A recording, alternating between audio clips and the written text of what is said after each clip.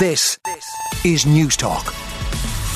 Well, some of the papers were very quick off the mark to get the Joe Biden news in. It's on the front of the Irish Independent. Biden to spend 5 days here on pilgrimage to Mayo roots. The White House is to announce a 5-day visit to Ireland next month by US President Joe Biden. Apparently the Secret Service already here.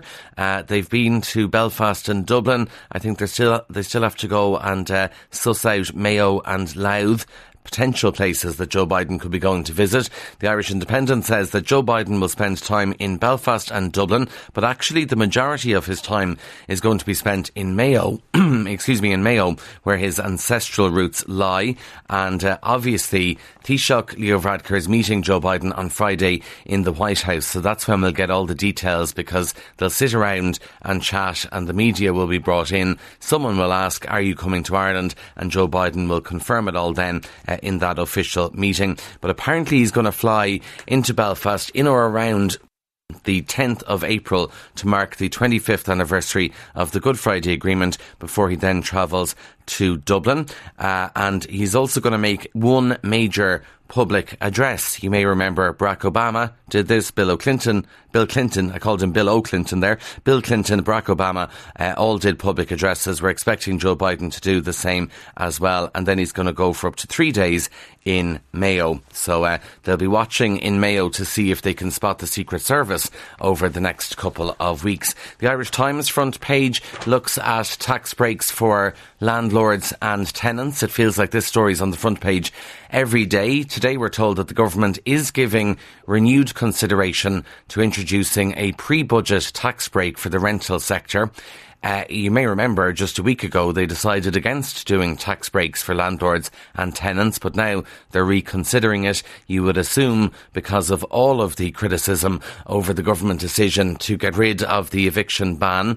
And apparently some in government are now of the view that tax breaks for landlords and tenants should be brought in early to reverse the political momentum and keep renters in their homes. They are cautioning that the most likely outcome was still to wait for a tax break in the budget.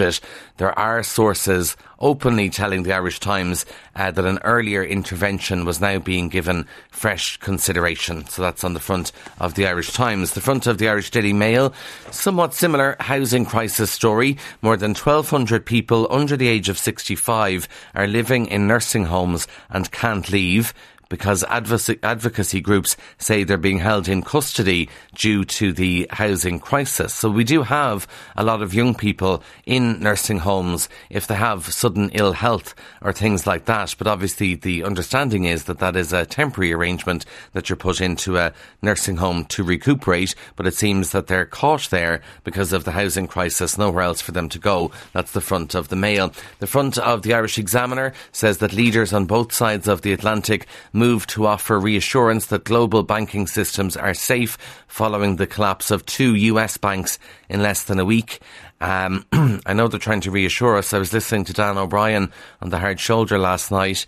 You'll remember Dan's voice, particularly during the recession. It did all feel a little bit ominous. You can listen back to him on the News Talk app from The Hard Shoulder.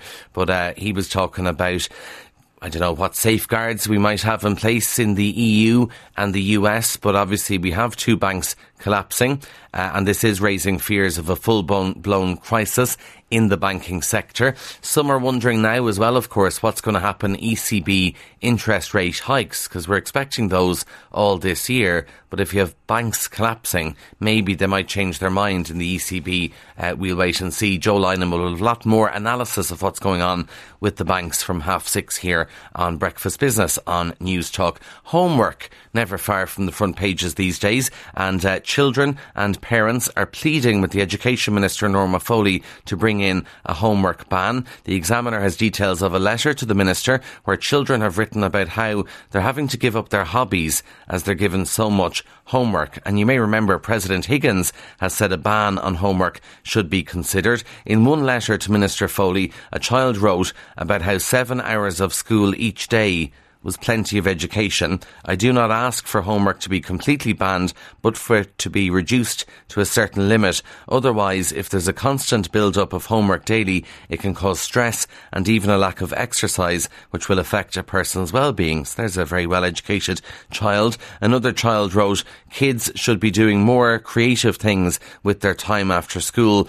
Many kids have to stop doing hobbies because of it. And one handwritten letter decorated with a Minnie Mouse bow said homework was annoying for teachers and pupils. I play soccer. I love writing stories, but because of homework, I've no time for doing these things. So we'll see what Minister Foley has to say about those letters. Obviously, the papers didn't get a chance to have much about the Oscars yesterday, so it's wall-to-wall coverage of the Oscars today. The Star puts it on the front page. Topo the moron, Jimmy Kimmel, who presented the Oscars, is being described as a moron. He's being slated for a string of lame jokes poking fun at the Irish as he hosted the Oscars, because he made jokes about Irish actors fighting and drinking, and then he brought a donkey on stage, and a lot of people aren't happy with how Jimmy Kimmel presented the Irish. I know people sort of say it was all in a bit of fun or whatever. You wouldn't do it about other countries though, because you'd be terrified of the backlash. But Ireland, the butt of many jokes in America. The Irish Sun pub bars tots aged 1. This is a pub in Belfast who is banning 1-year-olds because they're dropping mash on the floor. The front of the Sun says that staff told Mavis and Christian Elson Stevens' parents that their twins were no longer welcome, and the mother said it's not exactly the Ritz. The pub has apparently apologised for this, but they were banning 1-year-olds because they threw spuds on the carpet there. Now, inside the papers, very interesting one in the Irish Independent. I still have it on my phone. The COVID app is going to be no more. The COVID tracker app, downloaded by almost 2 million people at the height of the pandemic, is going to be decommissioned. So, as you may remember, the COVID app was used by contact tracers to let people know if they'd been near a person with COVID-19. People also had the app because that's where you kept your vaccine cert for the EU, the digital EU COVID cert, which provided proof of vaccination or a negative test or whatever. We spent about, I think, £1 million on the COVID app, but it's going to be decommissioned because there's going to be a change in EU rules. I have to tell you, last week I was feeling sick and I went into the app just to have a look, and still, about 11 o'clock in the morning, 25,000 people had checked in to the app. So for a lot of people, they do still use it. So we'll see what happens now with your COVID cert. Are you going to need your COVID cert still? Or what's the story with it? But it looks like the COVID app is gone. It was very, very popular, but it's going to be decommissioned. The Irish Times has an interesting one about how the vast majority of motorists banned from driving. This is very worrying. So people put off the road, but they're still not surrendering their driving licences, and compliance rates are as low as 11%. So around 1 in 10 only 1 in 10 are handing in their licence when they're banned from driving. Figures from the Road Safety Authority show 75,000 drivers were disqualified from driving between 2016 and 2022. 30,000 of those had no licence at all. 45,000 had a driving licence, but just 12,000 surrendered their licence, which you're supposed to do. If you're banned from driving, you're supposed to surrender your licence. So there are certainly concerns from road safety groups in the Irish Times this morning on that. And of course, we've our own figures this morning here on News Talk. 6,000 learner drivers given penalty points because they didn't have a qualified driver with them.